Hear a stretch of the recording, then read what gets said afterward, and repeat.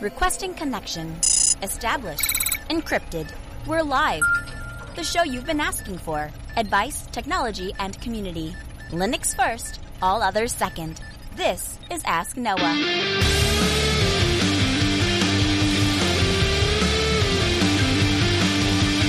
Live from Multispeed Technologies, the Ask Noah show starts right now. This is the show where we came to do all the things on Linux they said couldn't be done and take your questions on how to do the same. The phone lines are open this hour to be a part of the program. It is a free call. 1-855-450-NOAH. That's 1-855-450-6624.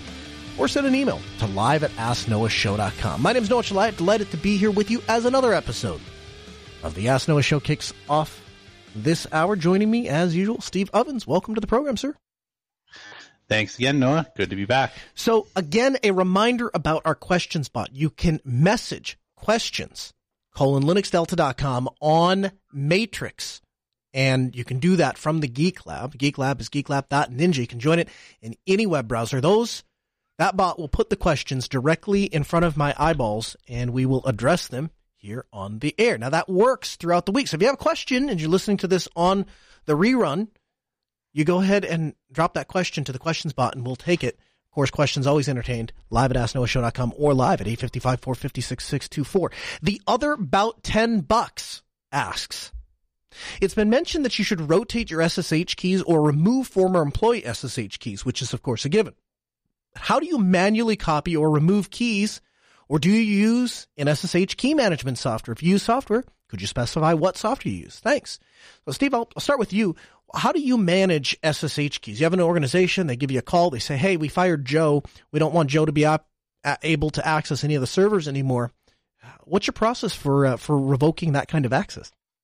Depends on what kind of infrastructure they've got behind them and how they were managing SSH keys to begin with. So, for example, I like to use FreeIPA or the Red Hat directory servers because they provide a centralized place for you to put SSH keys, and so it gives you a spot to just remove them from the server, and then there are no more access granted. I know that Active Directory also has extensions to allow you to do similar things, so that's the ideal way. If you don't have this, the next best way, in my opinion, is having a file checked into Git that has your SSH keys that you're pushing around, and update that, and then have a mechanism whereby Ansible or Salt or however you're doing notices there's been a change, picks it up and pushes it out. I have used Gravitational Teleport, which is a piece of software that manage remote SSH access. Now, truth be told, I haven't got it working exactly the way that I would like to have it working with my YubiKey, and so because of that, it isn't standard practice for us to use it. We've just kind of played around with it. Typically, we have a script that will go out and either pull it from GitLab. We've also have certain machines that will tie into, I forget the name off the top of my head, but Canonical has an SSH key management system that you can upload your key there. And so for any clients that are using or heavily invested in the Ubuntu infrastructure, we just go ahead and use that. So those are a couple different ways to do it. And then, there's a plenty of clients. In fact, I'd say probably the vast majority of them, because they're independent and they don't typically have a large cluster of servers, at least our clients don't. They have 5, maybe 10 at the most. And we just crawl in there, go into the authorized SSH key file, and create a new one with who we want to have access. And then I just replace all of those. And I do it that way for 2 reasons. So one, even if I didn't suspect that a person, let's say I'm going to take Steve for an example, and we hire Steve, and Steve comes into a client, and we give him access to one server, and he does some work. And 6 months down the road, 8 months down the road, they call me, and they say, hey, we had to fire Steve. And can you remove his access? What we'll typically do is say, who should have access to what servers? And we'll take those people that need access to all the servers, and we'll drop a new authorized key file on all of them, and then obviously tweak to say, hey, these people need access to only these, and so on and so forth. The advantage of doing that is you kind of do a refresh of every machine. And so if you're managing it by hand, it's kind of nice to know that somebody didn't sneak something in there throughout the time, whatever it is. But yeah, we revoke access by hand. I will tell you, though, just to kind of follow up on that question, one of the big things about the YubiKey is, in fact, kind of the whole idea there is that we don't have to do that at all. In large part, what we're doing is taking the YubiKey back and then reissuing it to another employee, and we just update the documentation to say, hey, this key now belongs to that person. Our second question that comes in via the questions bot, questions@linuxdelta.com, is there a truly usable hardware daily driver for voice commands, which is also open source, or does such product not simply exist for prime time? So, Steve, I'm going to entirely kick that question to you because I know you're a big fan of the name escapes me now. Mycroft. Yeah, thank you. Yeah. Tell me a little bit about, is it ready for prime time? So I guess it would depend on what you need it to do. So as whenever someone says, well, it depends, that kind of gives people a little bit off-putting, right? But I guess the problem that Mycroft is currently having is big players are locking them out of services like Spotify. So if Spotify wants to be on the Amazon products, Amazon makes a deal and says, this is the kind of the requirements, and they set that requirement high enough that the little players like Mycroft can't actually meet that. So in this case, there is no official way to say play Spotify music on Mycroft. And so for issuing commands and, getting the weather and all of that sort of stuff, Mycroft serviceable. You also have to weigh the idea of, is it going to be as performant as something that Amazon can put out? Depends. They have a lot of dollars to put into refining the hardware and refining the software, and they've got a big ecosystem. So it's one of those things that I find it completely serviceable. I like it a lot. And for me, it does what I need because I'm interested in the privacy factor, and I don't mind having a little bit of a lag. Like Amazon's products, for example, and same thing with Google, they're relatively quick to respond, and they are quicker. So they are out there. There's a couple of other competitors out there that, as far as I know, they don't come with hardware. Like Mycroft has the dev kits, and they're working towards releasing, like doing a commercial release. But there are a couple of other open source, let's say, competitive friendships out there that don't have hardware with them, but if you put them on hardware, they will be also perfectly serviceable. Very cool. Our first email this week comes in from Sean. Sean writes in and says, take a look at this. I'm in for fun looking at your enclosure mention. Not that I need it, but I've used Ventoy before. And a USB making it persistent, not on a fast SSD, means it really slows boot up. I can't decide if the enclosure is an SSD on Amazon that says it's 1,000 gigabyte limit, so you must have an add-on SSD to keep updates. Side note, I just put an SSD in my old desktop and moved my /home directory to it. The old hard drive still handles the OS. My next step is to add another SSD to replace the hard drive for another SSD with one that added a bit of RAM to the 8 gigs and stabilized the PC and stabilized the boot up time, which was previously slow. But I really can't turn the machine off now, and it doesn't die as often. The new SSD would really bring some life back into that old machine. Back to my topic. There is Puppy Linux and another ISO system which allow for persistence using some other method than Casper files. So some explanation of Casper files might be nice. From your coworker on down who has all the ISOs he'll ever need to the listeners, a common Casper file for all to share would be nice, minus the system updates. Hence, perhaps the boot up and standard settings are there, maybe even some static hint files. Check this link out, just wondering. And then he links to ventoy.net/plugins_persistence. Steve, thoughts on this? I'm not exactly sure why you would go with common Casper files.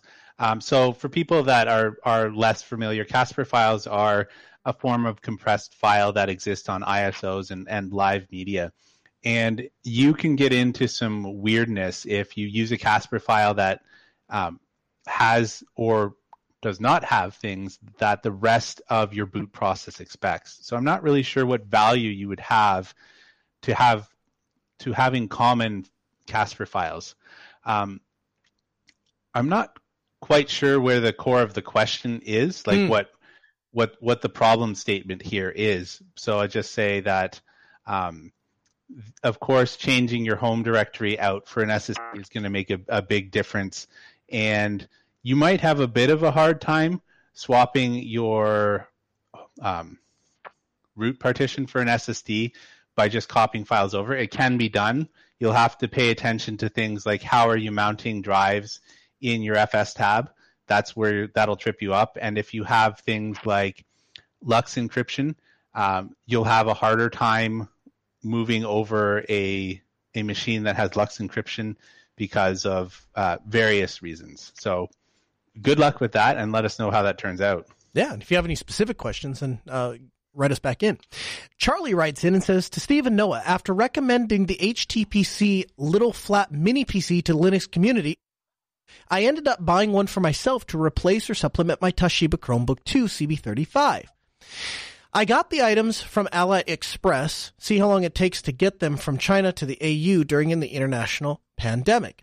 And then he gives a link to all of the individual pieces, the fanless 4K mini PC, the 9-inch touchscreen, a USB HDMI 4K capture card, a USB sound card.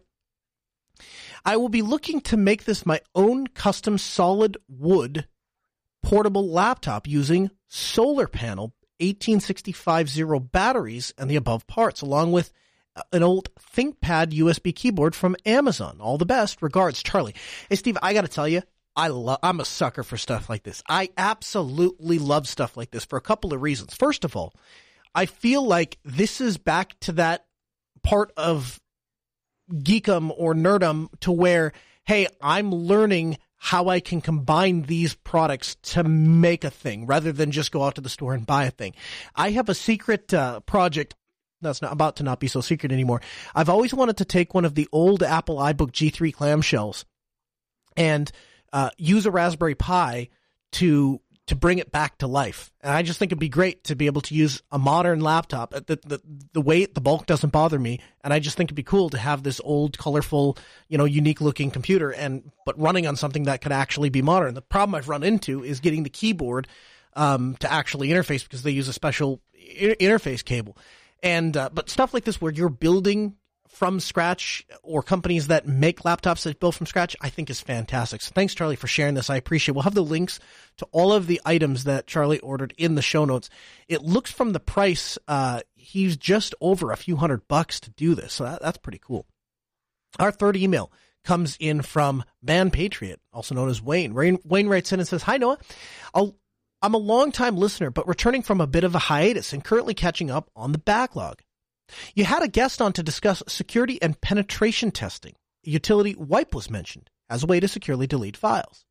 This utility and others like it do not work as intended on solid-state drives because of wear leveling implemented at the firmware level. Because NAND flash has a finite number of write operations, the firmware attempts to distribute the write operations across these NAND chips as evenly as possible in an attempt to extend the lifespan. This information is not exposed to the operating system. So when attempting to perform a multi-pass write of the file, the data will eventually end up in various locations as best determined by the drives in the firmware. Similarly, these utilities do not work with copy-on-write file systems like ButterFS and ZFS. Because of this, and is never exposed to the operating system, recovery of this data would require a skilled physical attack of the drive itself. With adequate tooling, though, it is trivial to dump the contents of NAND chips and later reconstruct the files. These techniques are commonly used by data recovery experts and forensic teams. As such, I always recommend full disk encryption for privacy and security concerns. Additionally, if you have the need to store confidential data that will later need to be removed, I would recommend storing this data in an encrypted volume or disk image. When it's time to discard the data, you can simply delete the files and forget the encryption key. It does not matter if the disk image retains intact on the file system because it's just garbage data without the key to decrypt it. Many utilities exist for this, but an easy-to-use tool I would recommend for this is VeraCrypt. Additionally, since this tool runs on Windows, Mac, and Linux, you can use it as a way to securely deliver compromised material to a client in a proof of breach. Thank you for what you do for the community. Regards, Wayne, a.k.a. Band Patriot. So a couple things there.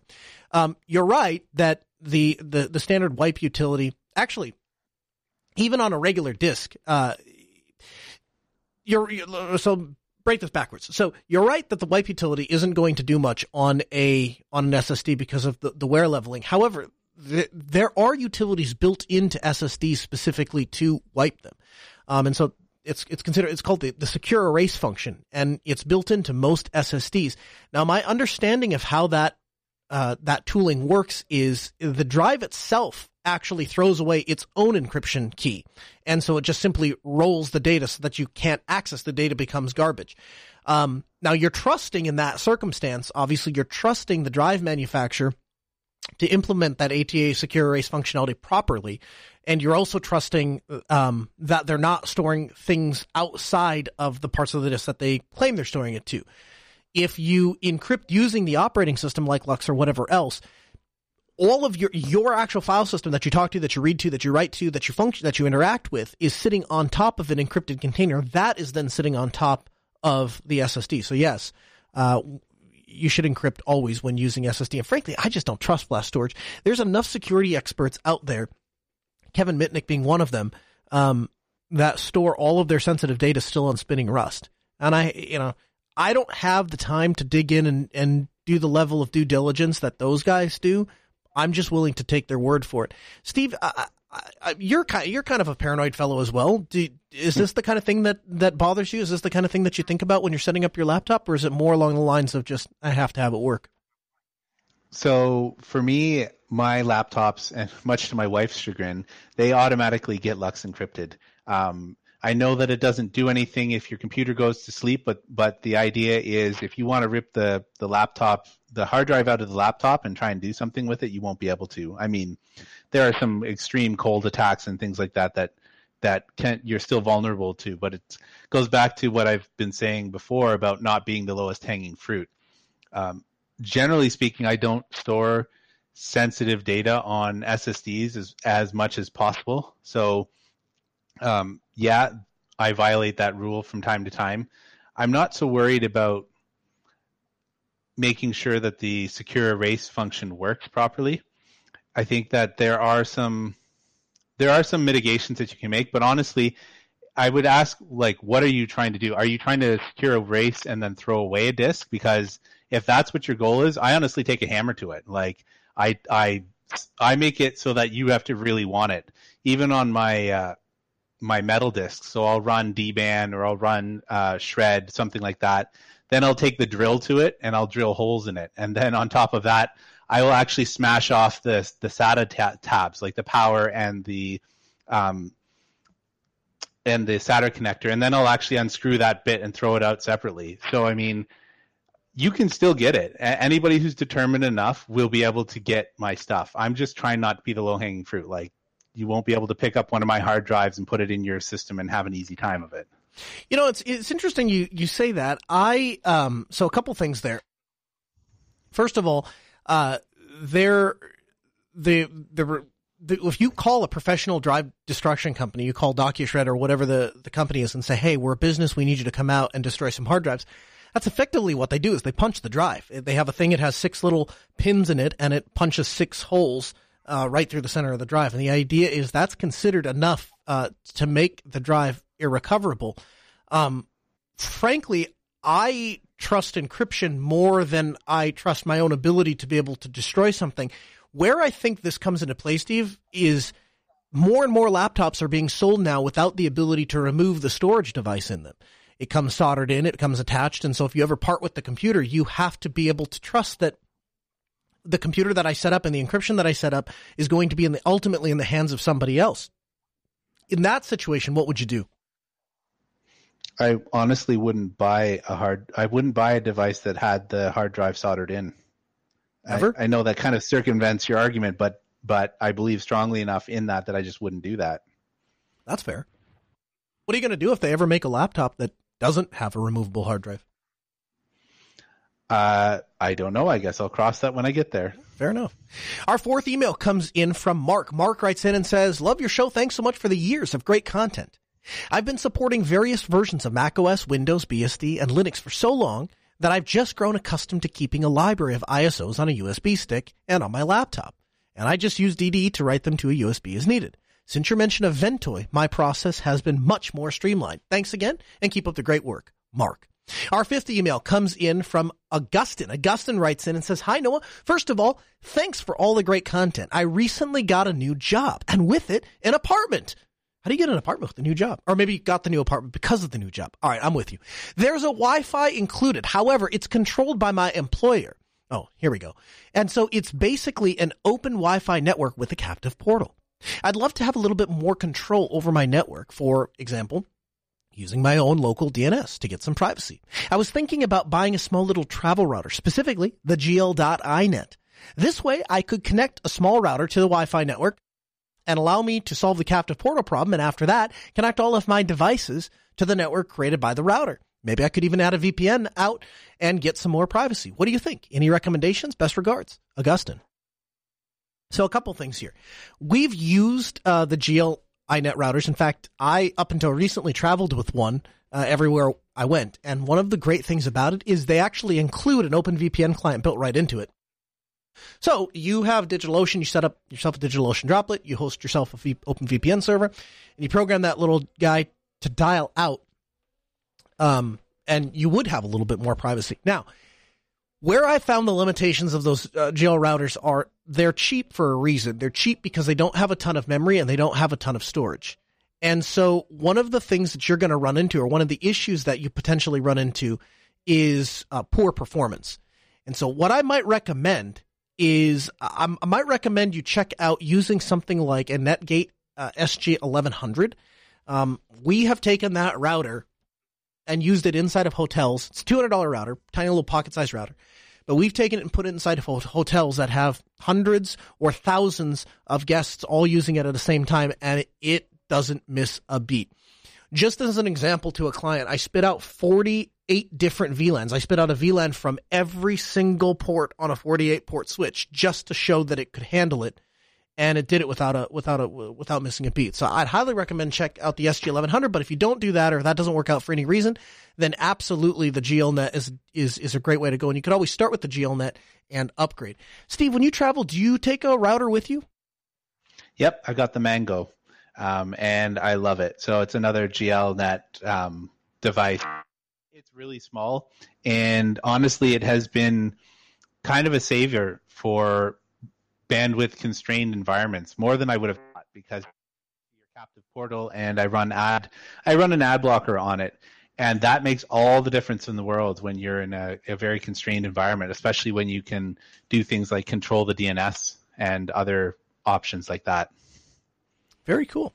6th email comes in from Anthony. Anthony writes in and says, "Interesting show and take on the Proton situation. I'm reaching out because I know your producer and I felt that I could provide a unique perspective from the quote-unquote other side.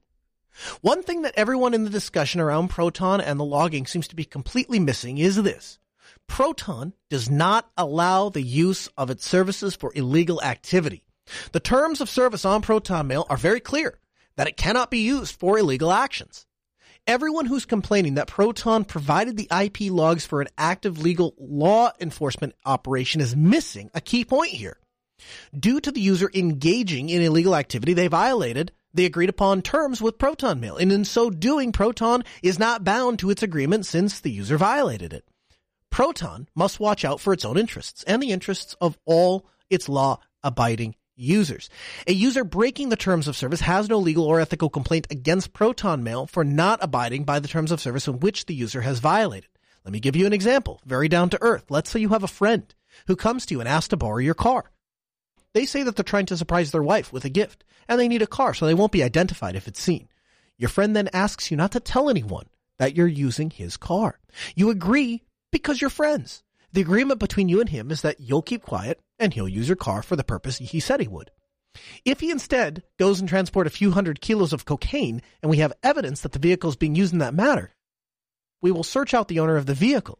When we approach you, do you really have any intention of telling the police? Sorry, I told him that I wouldn't tell anyone who he was.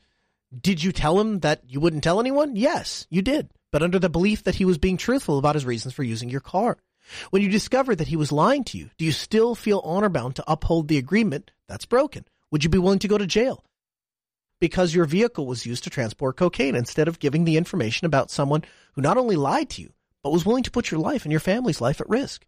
By violating Proton's terms of service and engaging in illegal activity, the user in question has placed Proton in the position that you would be with your car. Should Proton comply with a lawful legal request for the information because they are an accomplice and become criminally liable for the illegal activity that occurred on their service? I doubt any of your listeners who have complained about Proton would hesitate for a second to turn over evidence to someone who has lied to them, broken their trust, violated their agreement, and placed them at risk of direct legal harm. As the saying goes, if you can't do the time, don't do the crime. Just my 2 cents. Anthony. So usually I would not read emails quite that long, but I wanted to because I think Anthony brings up a couple of excellent points. First of all, and I said this last week on the episode, that privacy is not an excuse. It's not a shroud for illegal activity. Privacy is a fundamental human right, and we should protect it because it's a fundamental, because it's a function of a fundamental human right. Now, I am not upset with Proton for complying with a legal request. I think that they could have been more clear about what information they logged in the first place. One of my concerns is this: if you tell me that your site doesn't log an IP address and that you don't know who I am and that you're not paying attention to that, you can't then come back to me and say, well, you did something wrong, so we gave this information up. Well, you told me you didn't have that information in the first place. And that you gave that information, or you made that claim before anything illegal was ever done. So I fall down on both sides. Does this user have a right to complain? No, you're right. He was using it for something illegal. On the other hand, that doesn't change the fact that I still hold Proton Mail and I still hold Andy Yen to a high level of integrity because of the product that he issues. Now, like I said in last week's episode, it's worth repeating again. He came out very clearly and said, here, if there's miscommunication or if there's uncertainty, if there's not clarity here, here's what we do, here's why we do it, here's how we do it, here's what you can expect. And I don't know what more you could possibly expect from a service provider. So that's my answer to those of you who are saying that Proton Mail can't be trusted, those kinds of things.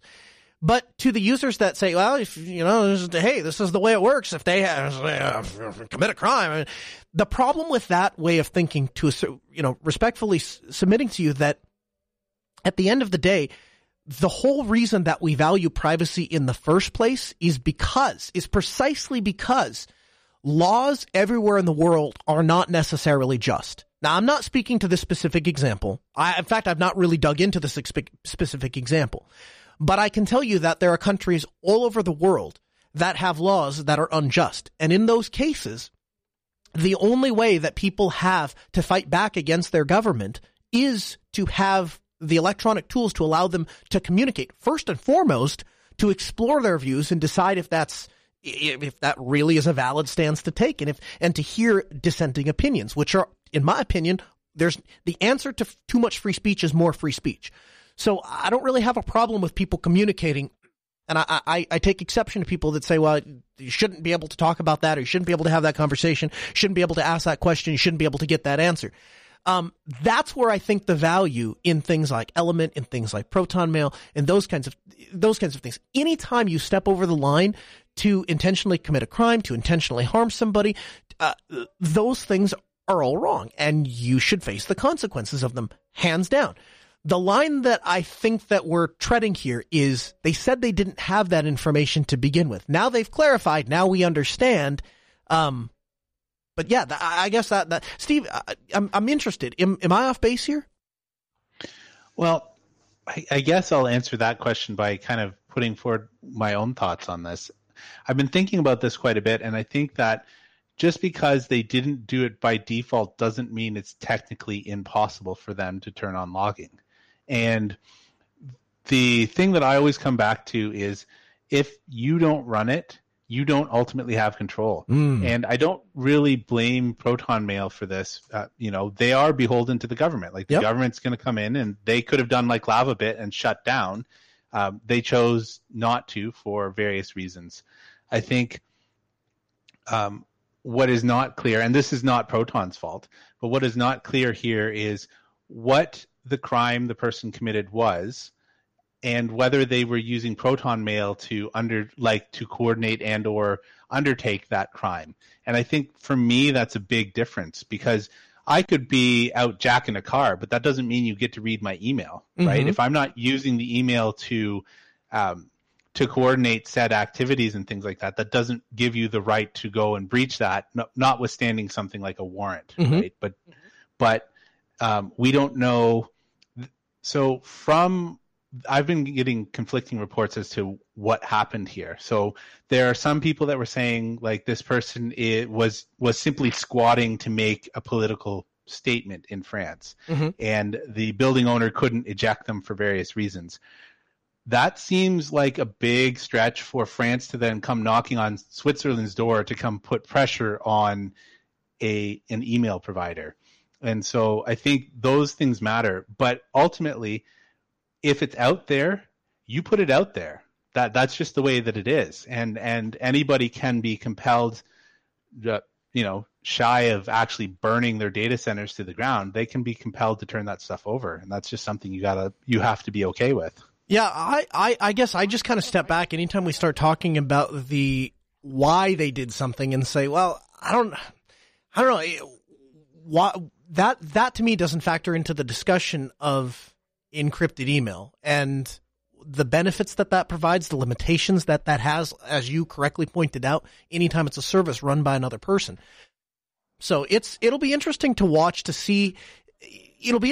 because you can either take a hard stance and say, we're never compromising here, we never do this, that, or the other. The problem is that kind of service doesn't really have a long shelf life. Eventually somebody's going to use it for something malicious, and then it just goes away. And then the rest of us that do want to use Proton for legitimate purposes to maintain privacy, and we don't want to engage in illegal activity, are able to do so. And again, if you understand what Proton Mail is and how it works, the content of that guy's email was never, so far as I understand, was never compromised. They still don't have the keys to the email, which is all they really promised to begin with. And they've clarified the IP thing. So yeah, I mean, like the defendant ended up just kind of surrendering the metadata, and I think that kind of gets lost in the story. Like, yeah, that tells you the header and all of the rest of that, but I think that I don't think that we should be giving Proton Mail that much of as much flack for this as it is, because like I said, they don't do it by default, which means that your history is safe. So, at the point where you actually get on somebody's radar, it's from that point forward that they can turn something on. It's not like they can go back into history and they've got this archive of data on you. It's not being done now. You could screw up in the future and be a target in the future, then they could turn that on. But that's another thing that I think hasn't really gotten a lot of play. Like, people are talking about as if this has violated the person's entire life. Well, it was 8 months from the point that Proton Mail was approached forward, not everything in its entirety. Yeah, which is 100%, and that is what you get to with if a police officer pulls you over, takes your phone out, right, and they go through your photo history, like a Google Photos or something like that. They're going all the way back, Gmail all the way back, calendar all the way back. Puts things in perspective, if nothing else. Our pick of the week this week is uLauncher. You can learn more at itsfoss.com/uLauncher. uLauncher is a quick application launcher built using Python while utilizing GTK. Its fuzzy search algorithm allows you to find applications or documents even if you've misspelt them. You can install uLauncher and then use Control Space to get the application launcher after you open it from the applications menu the first time. Now, my understanding is this comes on Pop! OS, but you can install it on any distro of your choice. And so if you're looking for a quick way to get applications up and running or find document settings, those kinds of things on your computer, check out uLauncher. Again, you can learn more at itsfoss.com/uLauncher. Our gadget of the week this week is CryptoSteel. You can learn more at CryptoSteel.com. The CryptoSteel capsule this is cool. So this actually was shared with me with one of our clients. And it is a small, very well machined, very well made steel capsule. I mean, the thing is a tank. And it's considered a premier backup tool for offline storage of valuable data without using any third-party involvement. And so essentially, the way it works is this. You have a metal tube, and you unscrew the end of the metal tube and slide out a small rod that's attached to the end of the cap. And once you've slid this rod out, you can unscrew the other end of the rod, and this enables you to slide things on or off the rod. And so inside the kit, they deliver a number of tiny little tags. Each tag is stamped with 0 through 9, A through Z, special characters, those kinds of things. And you get multiples of each one, obviously. And so let's say you had a recovery key for your Bitwarden. You would assemble, let's say you used a passphrase. You would assemble the first word, and then you'd put a spacer in there, put the second word, put a spacer in there, and you'd assemble letter by letter this entire recovery phrase.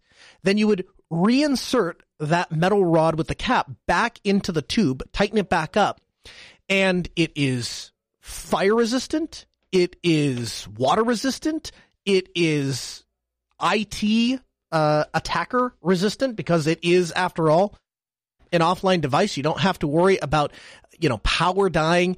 You're not plugging the flash drive in long enough, and so the power dies and you lose data. So the material is stainless, shockproof, acid resistant, fire resistant up to 1400 degrees Celsius. For those of you over on this side of the pond, that's 2500 degrees Fahrenheit. It's compatible with almost any kind of key. So you can use it for cryptocurrencies. You can use it for Bitwarden. You could use it for the master password for your password vault. And even in the cases of things like aggressive theft or bribery or vandalism, it's going to stay safe because you can physically store it somewhere like a safety deposit box or a safe in your house or something like that.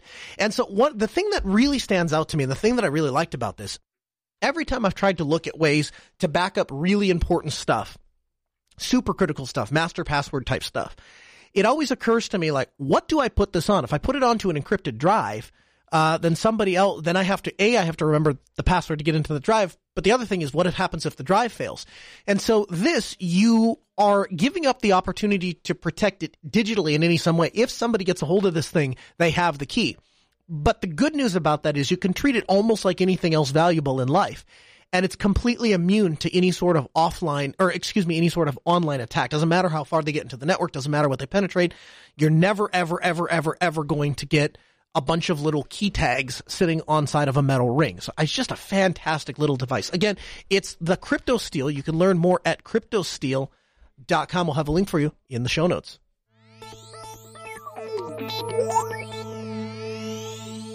In the news this week, the CentOS clone known as Rocky Linux is getting support. So Red Hat may no longer be offering the old-style CentOS Linux, but other groups have come up and begun to fork CentOS into operating systems that they're now adding technical support to. And so this includes the company CIQ, which is offering support services for Rocky Linux.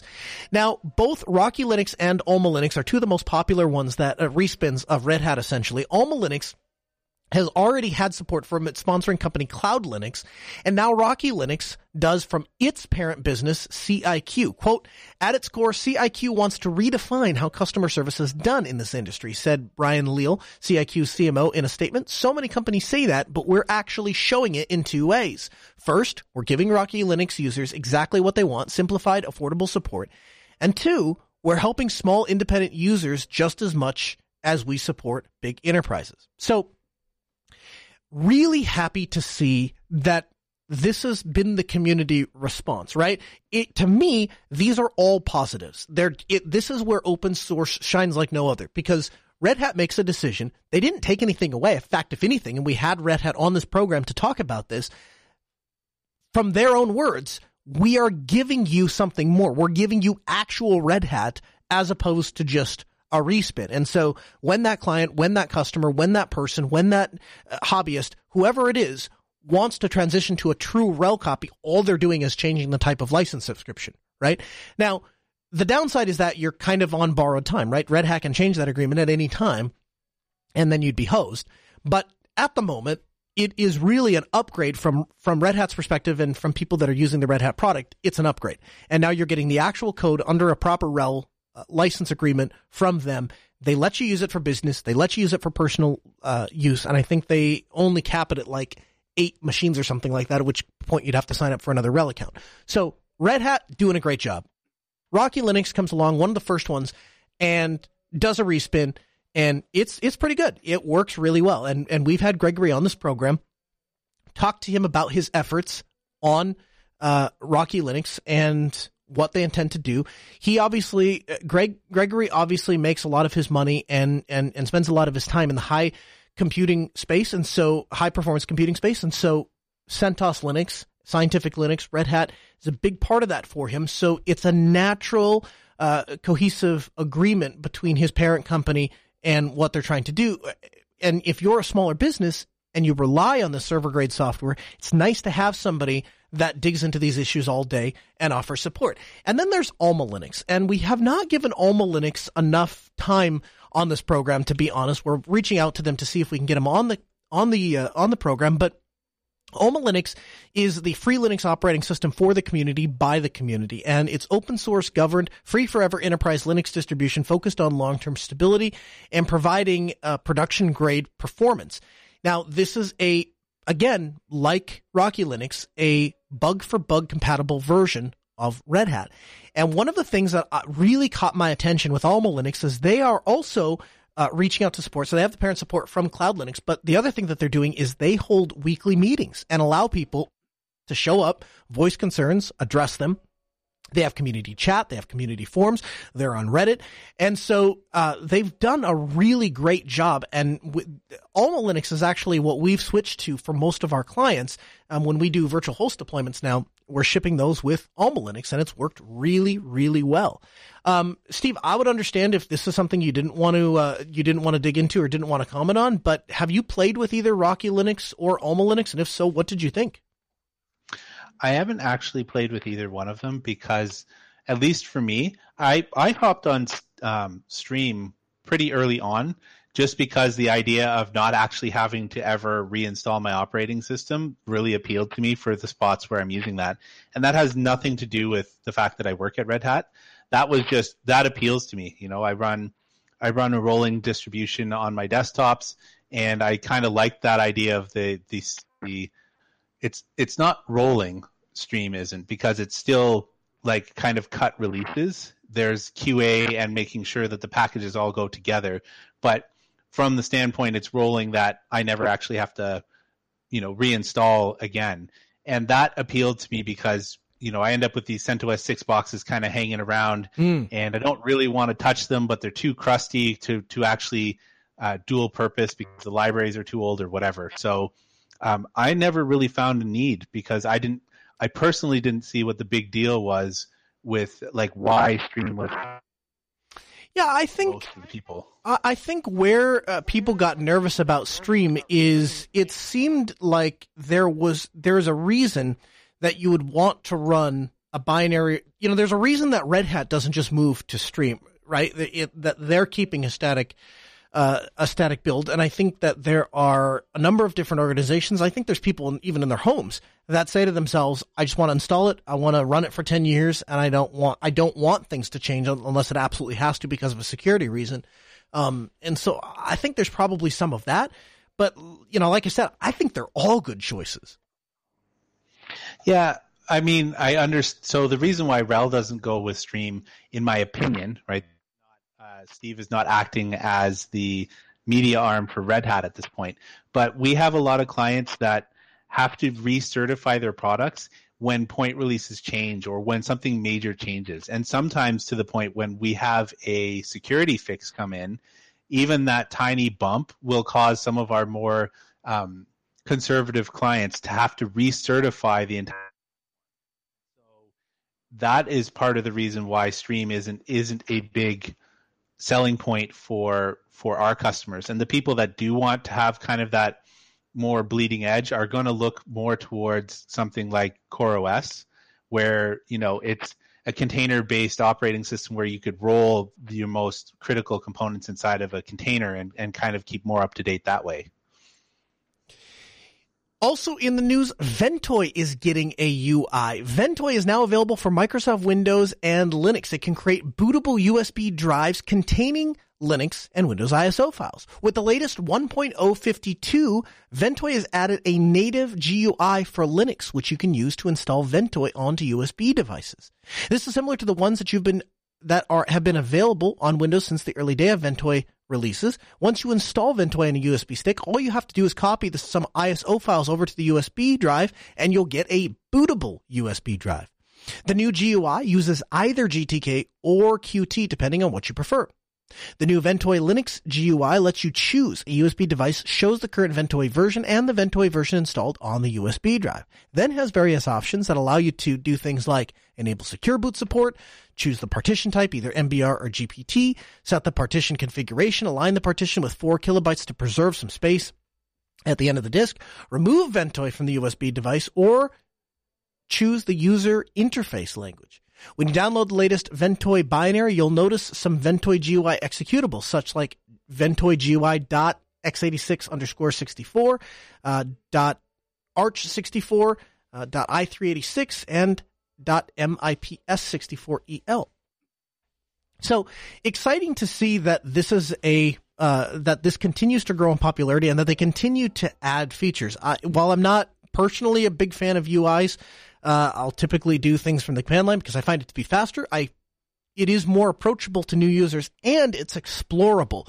What I've learned over the last few years is when you have a really decent UI, it allows people that have never used something before not only to come and inviting to go play with it, but also it allows them to explore and discover the features or functionality that they're looking for rather than have to specifically search for it through documentation. So I think there's some advantages there. Steve, you're still a fan of Ventoy? Sure. I mean, like I said, I've moved more to having like a Pixie server than anything else. I just find that more convenient. And so I've kind of reverted to having my 3 individual flash drives that I kind of rotate through just because old man yells at cloud. I broke my flow using Ventoy. Not that there's anything wrong with that. It's just I got used to working where I just plug it into a certain network and the box would boot up and pull down the ISO it was supposed to. Yeah, that's awesome. What are you using to do your Pixie server? Honestly, just TFTP and the basic Linux tools that come with Pixie booting. Okay, very cool. So Facebook and WhatsApp, turns out the service that famously offered end-to-end encryption, which most users would interpret that both Facebook and WhatsApp can't see or read the message, turns out they can read the message and they can forward them to law enforcement. So the claim has been contradicted by the simple fact that Facebook employs 1,000 people, known as WhatsApp moderators, whose entire job it is to review WhatsApp messages that have been flagged as quote unquote improper. Now, the loophole here is this. WhatsApp end-to-end encryption works until the recipient of any WhatsApp message flags a message as inappropriate. Once a message is flagged, the message is then copied from the recipient's device and sent on a separate message over to Facebook for review. Messages are typically flagged and reviewed for reasons that would be for the same reasons that they would review a Facebook post or Facebook message, including things like fraud, spam, illicit content, illegal activity. And so when a message flags a WhatsApp message for review, that message is batched with the 4 most recent prior messages, and then that entire thread is sent to WhatsApp for review. Now, I take a couple of issues with that. First of all, I think it's funny. I kind of chuckle. I belly chuckle when I read stuff like this, and I go, really? You actually thought that that was a secure and safe way to communicate was to use Facebook and WhatsApp, the king of data mining? Are you kidding me? So after I get over my belly chuckle and I come back from it, then I start looking at it and I start thinking this, right? So on its face, again, just like the Proton Mail discussion, to a certain degree, these companies are going to do what they have to do to avoid getting pressure from law enforcement and to avoid their products being used for illicit activity. Now, if Proton Mail values privacy and values security, and so they're willing to tolerate, how shall I say, a little bit more shady stuff than anybody else because they don't believe it's any of their business to look into it in the first place, Facebook doesn't even have that bar. So anything that they can actively do to remove things that they don't like, not just that are actively illegal, but things that they don't like, things that would cast a bad light, things that they don't agree with politically or ideologically. Those are all things that Facebook, WhatsApp are going to take a stand on. What concerns me about this is not necessarily that Facebook has a way to surpass end-to-end encryption, that option is given to any user, that they can flag it and send that message in for review. In fact, really, if you think about it, it's not a whole lot different from a user just screen capping a message sent in Element, which is end-to-end encrypted, right? And sending it to PMing it to me and saying, hey, you run Linux Delta. This guy is using, this server to do something bad. Here's the evidence of it. Do something about it, right? It's essentially the same thing. And one user of the end-to-end encrypted information is voluntarily surrendering that to somebody else to go do something about it. My concern comes in really twofold. The first is that it begins to blur what end-to-end encryption is, and it I guess it short sells what we're trying to accomplish with true encrypted communication. And so when stories like this come out and people go, oh, that end-to-end encryption is not really end-to-end encrypted, it just goes in and they click the button, and then that starts to give true end-to-end encryption a bad name because most programs don't have a tell-all. The second thing that concerns me is this. We are quickly skating to a point in society to where if you don't agree or like with what someone else says, you simply report them or you simply, tell on them to get them in trouble.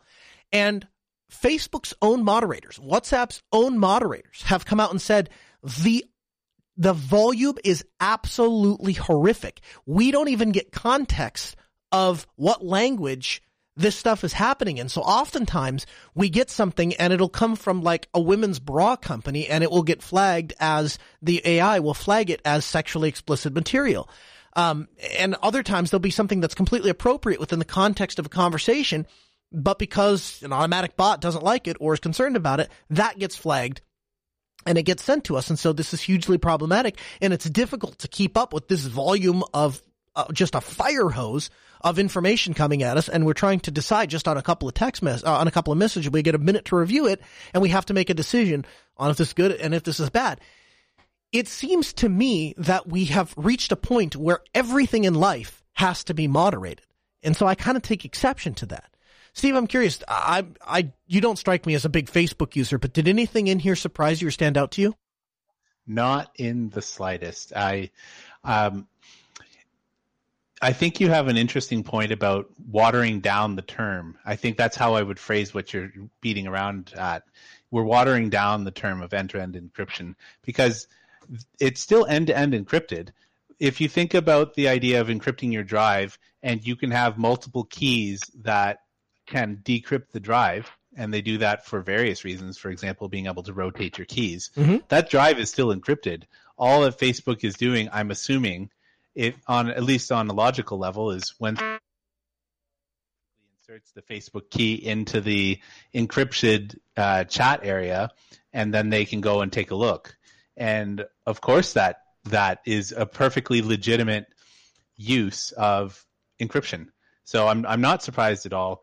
And it seems to me that anybody who would think that using, Microsoft Teams or Facebook or, any of these others to actually protect their privacy really doesn't understand how corporate liability works. And I'm not even thinking nefariously, right?